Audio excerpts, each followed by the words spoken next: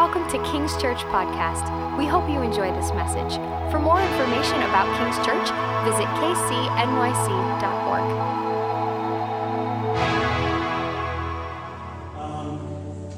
And just this is the portion we're going to read, just this section here, so everybody with me. Woe to you, scribes and Pharisees, hypocrites, for you tithe mint and dill and cumin, and have neglected the weightier matters of the law, justice and mercy and faithfulness. These you ought to have done without neglecting the others. You blind guides, straining out a gnat to swallow a camel.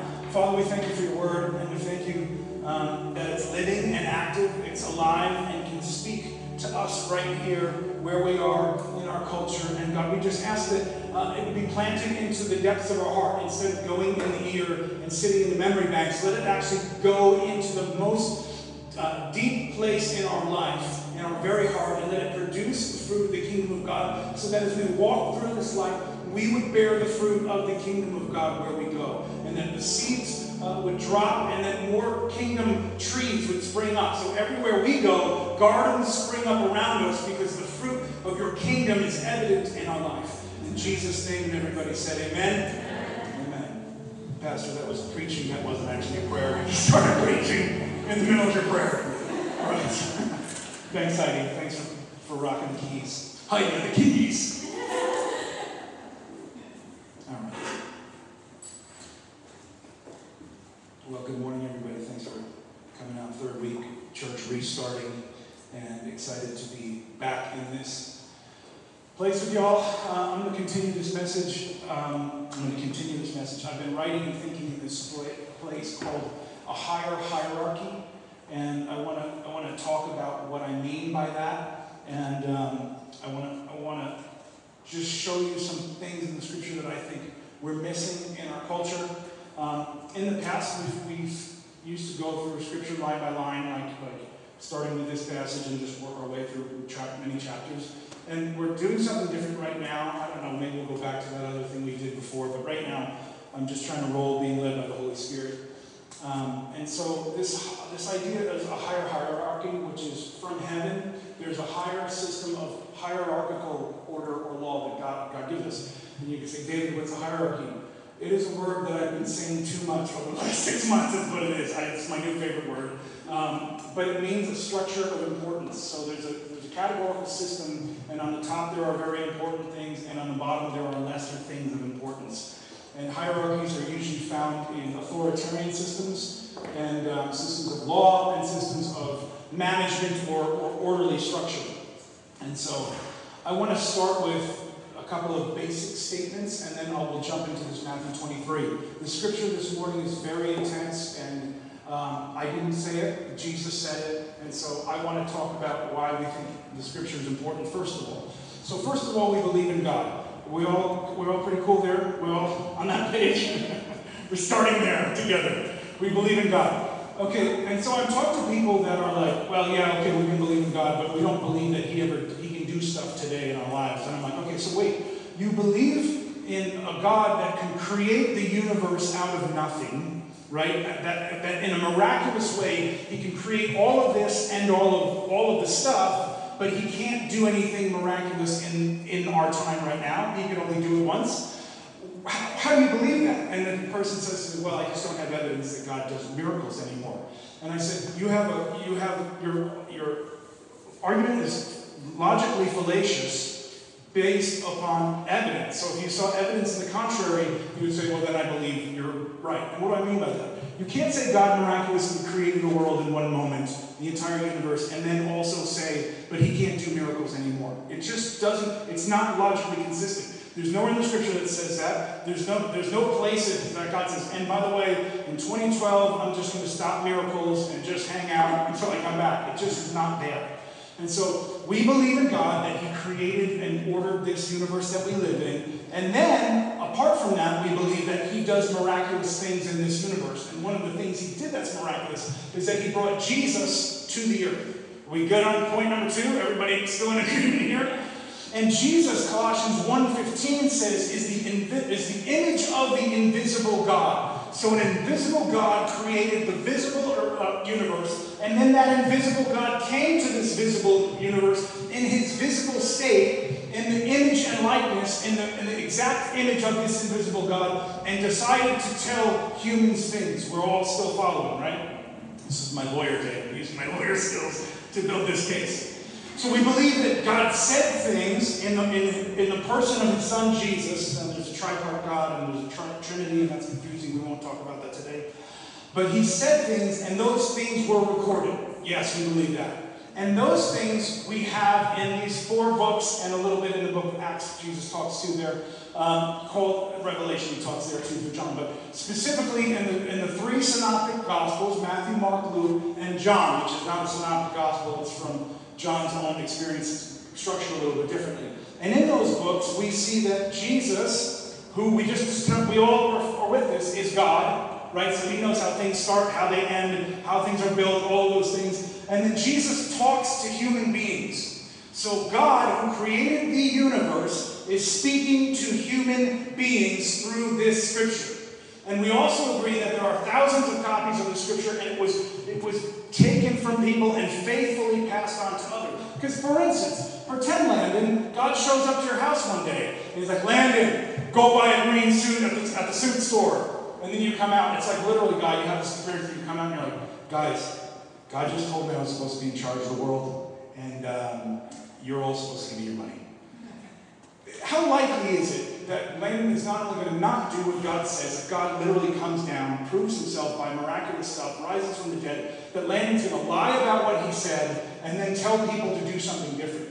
If it's actually God, you're like, he's not going to... Why would you ever lie about the testimony of God to your own death, to being eaten by lions and crucified upside down like Apostle Peter? There's no incentive to just create a fictional story about what Jesus said. There's a disincentive, because if you follow it, you die in Rome in the 1st and 2nd centuries. So the only reason you would hold on to this is if you believed it was literally God himself speaking. And so in the New Testament, God speaks about a lot of things, and a lot of things we don't talk about in the church anymore. We forget them, we cut them out because they're uncomfortable. We mention them on a midweek service when hopefully everyone doesn't show up. And we're like, well, faithful to the Holy Spirit, we're sent on a midweek service. I was telling a buddy I spoke about sexual immorality a couple years ago and expounded on issues of sexual immorality, and he said, David, I can't believe you did that on a Sunday morning. And I was like, bro, I'm embarrassed for you. Like you would imagine that I would cut out the scripture and just say, I'm just going to say the nice stuff. Please come back and give me your money. Like that's the kind of attitude it is. So let's look at some tough things real quick. And I wanted to build this by saying these are not my ideas, right? These are not a system of man-made ideas by a religion that's interpreted a certain way. These are literally God's words given to mankind. Here we go. Matthew 23, verse 23. Chapter 23, verse 23.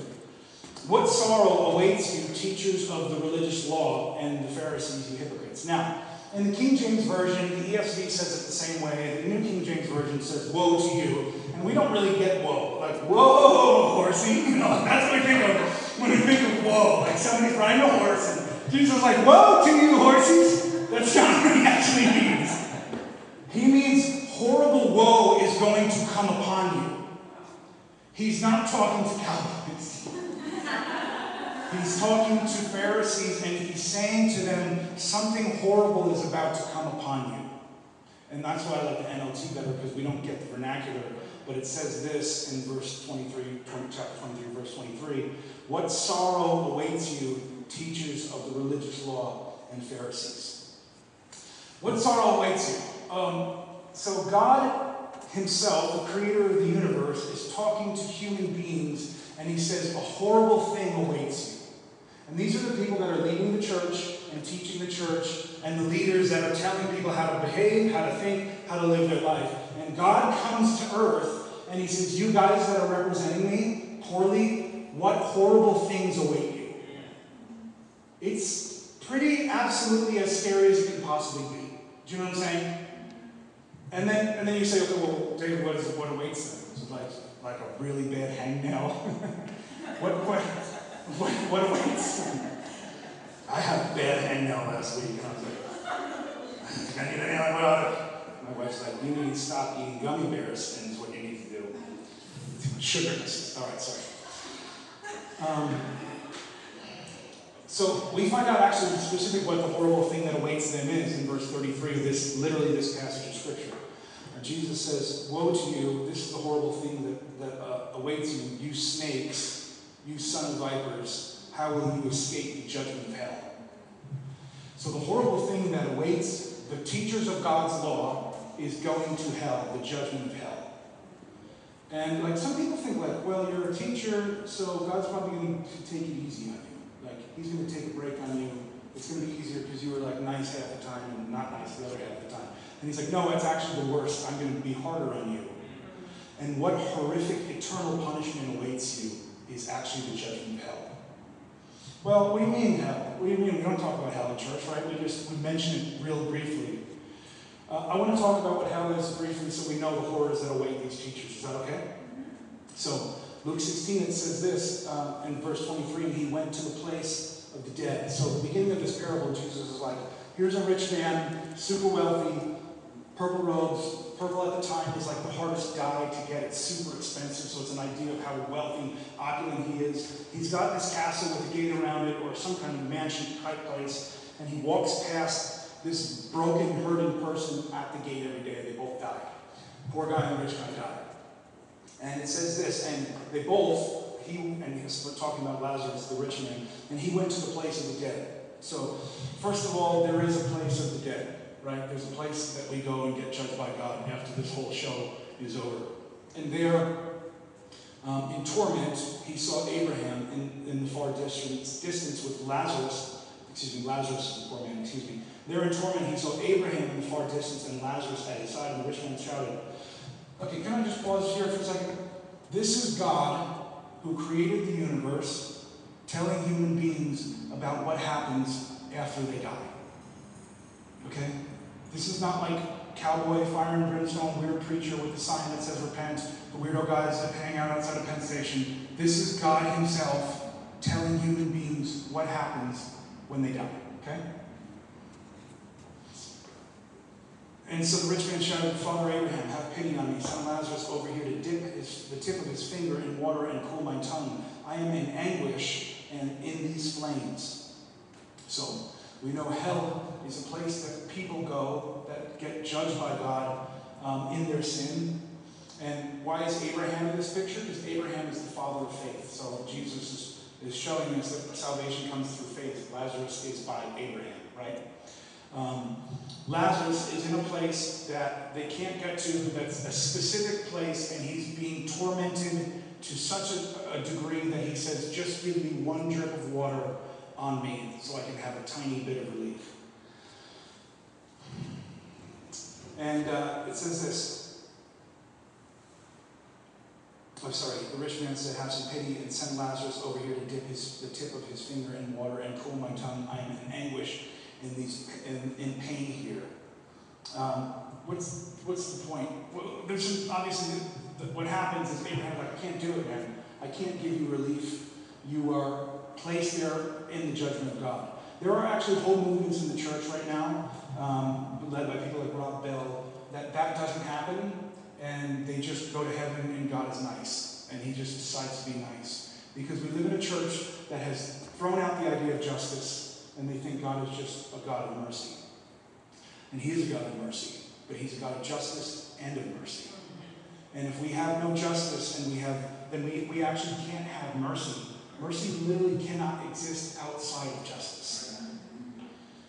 And this guy thinks he's living for himself, he's full of his own goods, he loves his life, he's having a great time, and he doesn't know that in the end is coming for him a judgment by a just God, that he will be sent to a place eternally. Now, what are the full implications of hell? Jesus talks about hell more than anyone in the Scripture. More than anyone in the Old Testament. Actually, the Old Testament is so obscure about hell that the Pharisees didn't know if there even was a hell or not. The Pharisees and Sadducees were split. The Sadducees thought you just die and disappear. And the Pharisees, truck reference, amen. And the Pharisees thought you went on and got judged by God and something would happen. They weren't sure what. Maybe this Egyptian idea of floating in the river of dead. They weren't sure. But Jesus showed up on the scene and he actually told us, as God, what would happen when this life is over. And so I'm reading this portion of Scripture, Matthew 23, from 23 to 33, and I'm thinking about this idea of a hierarchy of moral order, because people generally don't think they're bad. That's just generally how people go. Even when they do bad, they don't think they're bad. We've all done it. I don't need to give an example. You agree with me there. But the issue is they don't understand the most important things. They confuse lesser important things with more important things, and they do the lesser important things for their own incentive while rejecting the more important things. And so I want to talk about what Jesus said was the most important thing in this list of things, this hierarchy of moral orders. Check it out. It's right here. It's very clear. For you are careful to tithe. This is the New Living Translation. You tithe even the tiniest from your herb gardens, but you ignore the more important aspects of the law: justice, mercy, and faith. So it would be like today. It would be like, people are like, God, I tithe from I'm like so into tithing. I tithe from my regular income. And like when my grandma gives me a birthday card, like I tithe from that too. That's how much I love you, God. And then also, like, if somebody buys me a latte, I pour out 10%. And I'm like, that's from the big homie. Like, I tithe everything. I just literally tithe anything I get. And Jesus is like, good, you should tithe. That's important to do that too. But you're actually missing the bigger things. And the first thing is justice. It says it right here. You neglected the more important matters: justice, mercy, and faith. So, if you want to have a cow to exist, right? Say the cow needs to exist. You need land, and you need grass on that land, and you need water for the cow to live, and then it can live, eat the grass, drink the water. It's good to go. Justice is like the land. If you don't have land, you don't have grass. You don't have anywhere for the grass to go. You don't ever have anywhere for the water to be itself bounded. You literally don't have a place for it to rest upon. There's two places in Psalms that say, justice and righteousness establish his throne. For his throne is established in righteousness and justice. So the throne of the ever-living, omnipotent, beneficent God is set in justice and righteousness first. Without it, we don't have anything. And so, if you're an asking person, you say, well, what is justice? You ask, what is justice? If that's the most important thing, then you should tell me what justice is, because we have a lot of people saying right now in our culture, we want justice, right?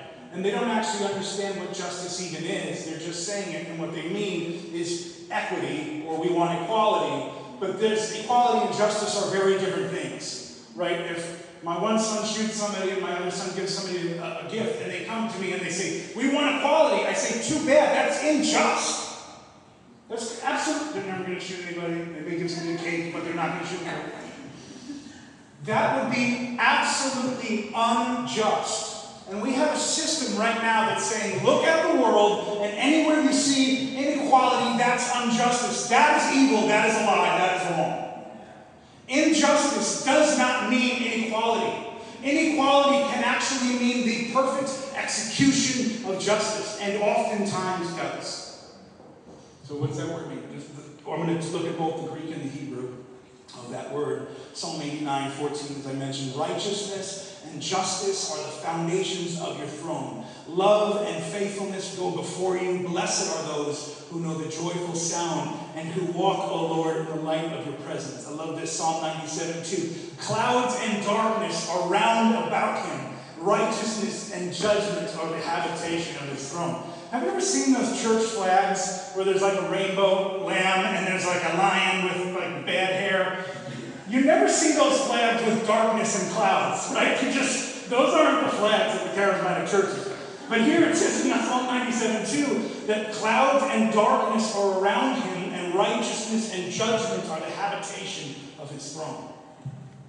What's the concept? The concept is God is the one who orders light from darkness. He's the one that can see when we can't see. And when Jesus comes into the world, you have all these people preaching order, and he says, no, let me set the record straight. These are the things that are important. So in Hebrew, the word justice means two things. It means the word tzedek, which means a correct or be correct, and the word umishpat. Sounded Italian, not Hebrew at all. And that's the word verdict. So the word in Hebrew, justice, is two joined words. A correct verdict. Okay? So true to the actual facts that happen, and a verdict is the application of law to those facts. Does that make sense? So what is justice? Justice isn't fairness. That's not what it is. People have no idea what it means. What it means is you take the facts and then you apply the law to the facts. Not grace and not mercy. Those are essential, and those come after in a hierarchical order. But first you have the facts, and then second you have the law that's applied to those facts. So I want to talk about a current day example. This week we had a Breonna Taylor case come out. And when I first heard about the case, it was like months ago I heard about the case, and they told me that cops broke into these people's house without knocking, jumped on this lady's bed, they're racist, and they shot her in her sleep, and they're getting away with it. That's literally the story I heard, and I didn't hear anything else until, months later. I think probably 2 weeks ago I actually looked at the case, the facts of the case. And so these are the facts that I've been told, which are actually wholly untrue. If you see what came before the grand jury this week, she was standing in the hallway with her boyfriend standing right next to her, and they open the door, and the boyfriend's pointing a gun at the cops, and she shoots one of the cops. And the cops shoot back and strike her. It's sad that they strike her, but they're not racist cops hunting down people, sneaking into their bedrooms, and shooting people. That's literally untrue. It's unjust to say that.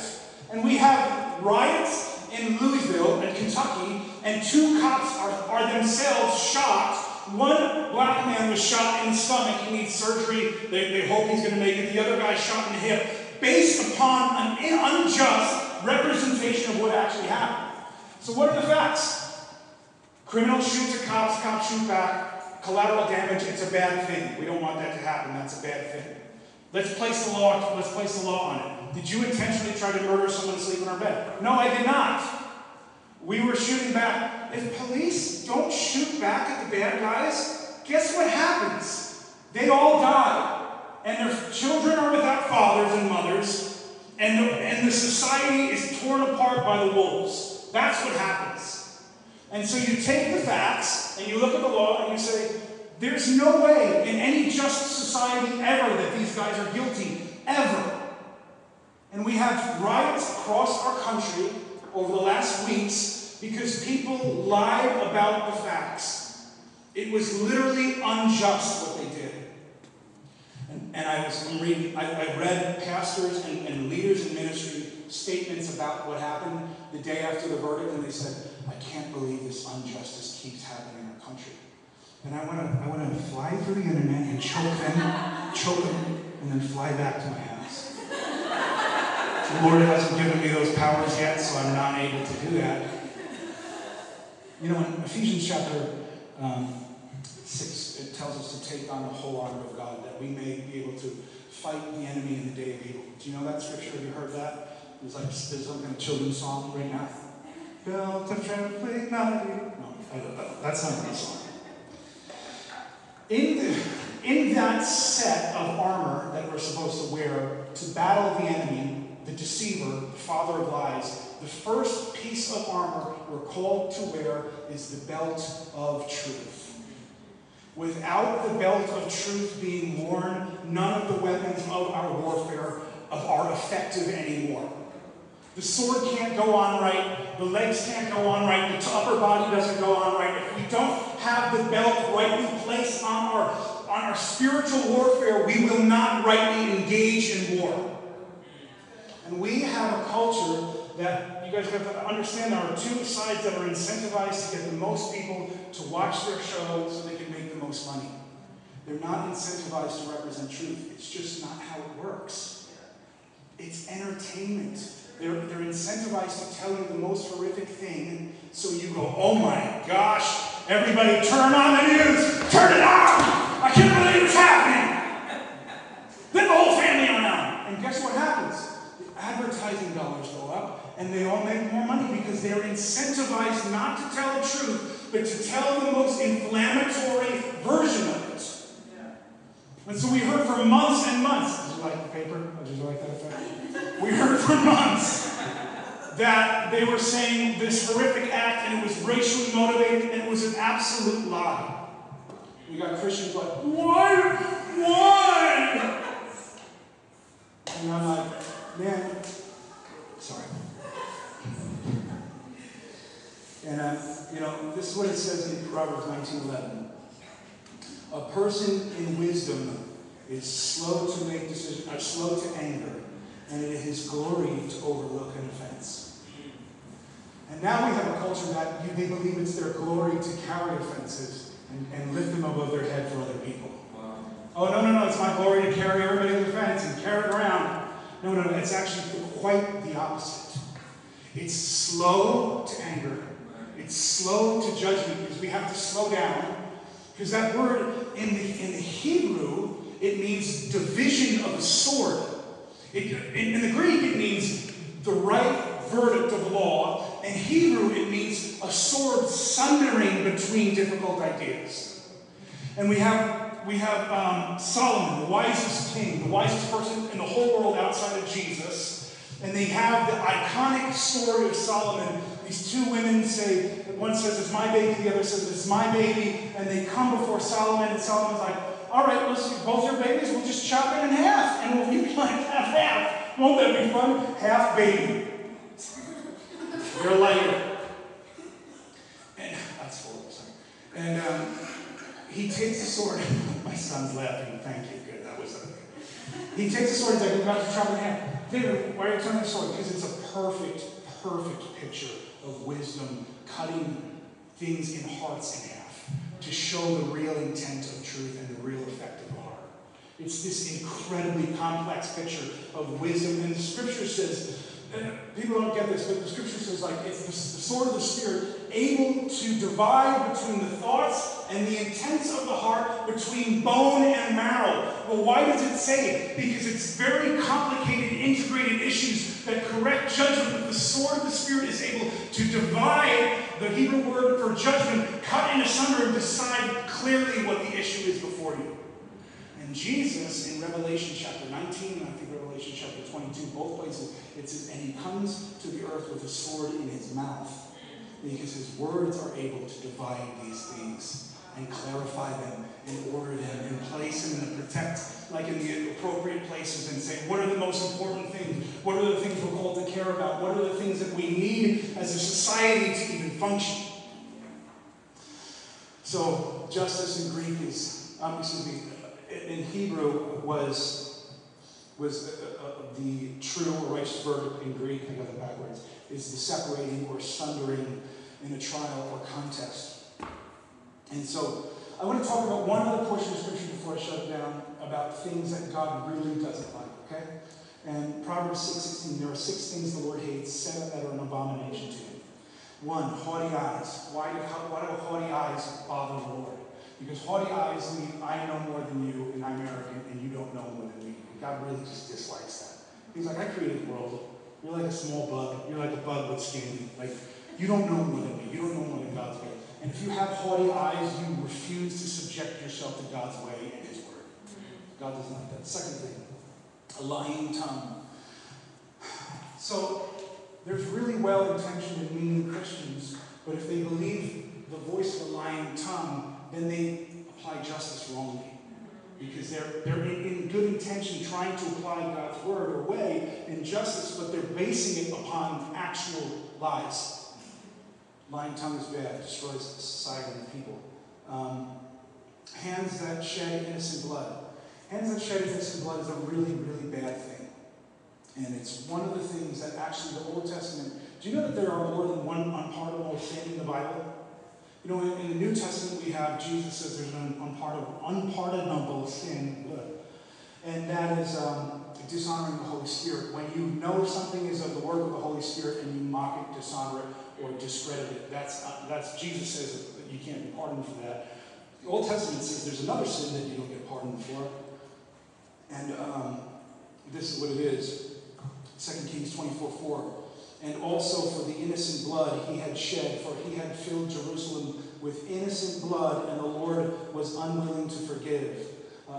Numbers 35:33. Do not pollute the land in where you live, for bloodshed pollutes the land, and no atonement or forgiveness can be made for the land on which the blood is shed, except by the blood of the one who shed it. Revelation 6:9-10. And when the Lamb opened the fifth seal, I saw under the altar the souls of those who had been slain for the word of God and for the testimony they upheld. In verse 10, check this out. And they cried out in a loud voice, How long, O Lord, holy and true, until you avenge our blood and judge those who dwell upon the earth?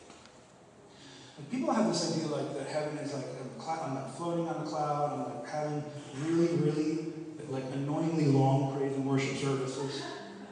This is the other day. This is the other day of the Lord. Do we have days here? I don't know. But there is actually like a desire even in heaven for the justice of God to go forth. It's not just mercy land. It's not just Mercyville, but the saints are crying out to God saying, will you punish the wicked and let your justice go forth? And I'm not saying that the shedding of innocent blood is an unforgivable sin, because God forgives in the new covenant. God forgives all our sins. The Holy Spirit one is the questionable one, but the shedding of innocent blood doesn't just go away. And we have a nation right now that sees 1 million unborn lives executed per year. And if you had an abortion, if you've gone through that experience, God loves you. He has mercy and grace. His hands and arms are for you. And there's redemption and restoration in him. But we have to recognize, church, that we have 1 million unborn lives executed per year, okay? And we have people saying, I don't make enough money as this class. According to God's hierarchy, which one of those things is more important? The shedding of innocent blood or the equal spending of cash? It seems to me that one of them is an unpardonable sin that brings judgment upon a nation. And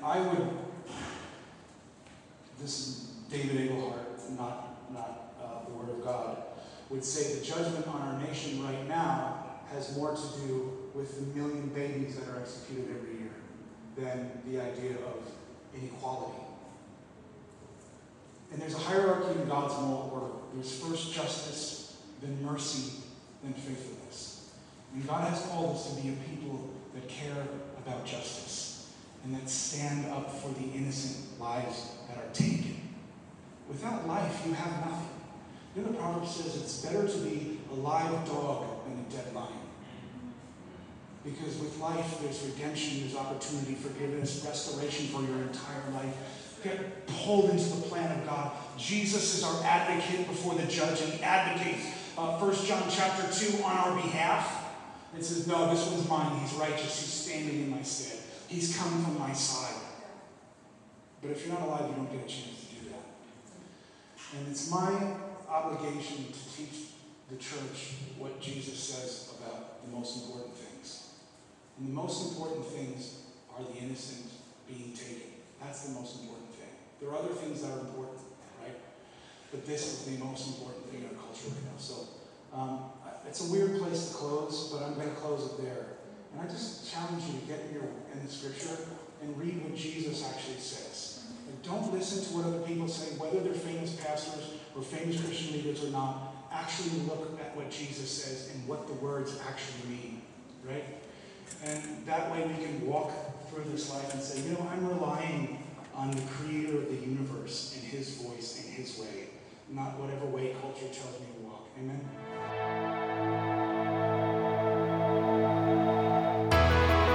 Thank you for listening to our podcast. We really believe that God wants you to know him in a personal and tangible way. If there's any way we can assist your journey, please reach out to kcnyc.org.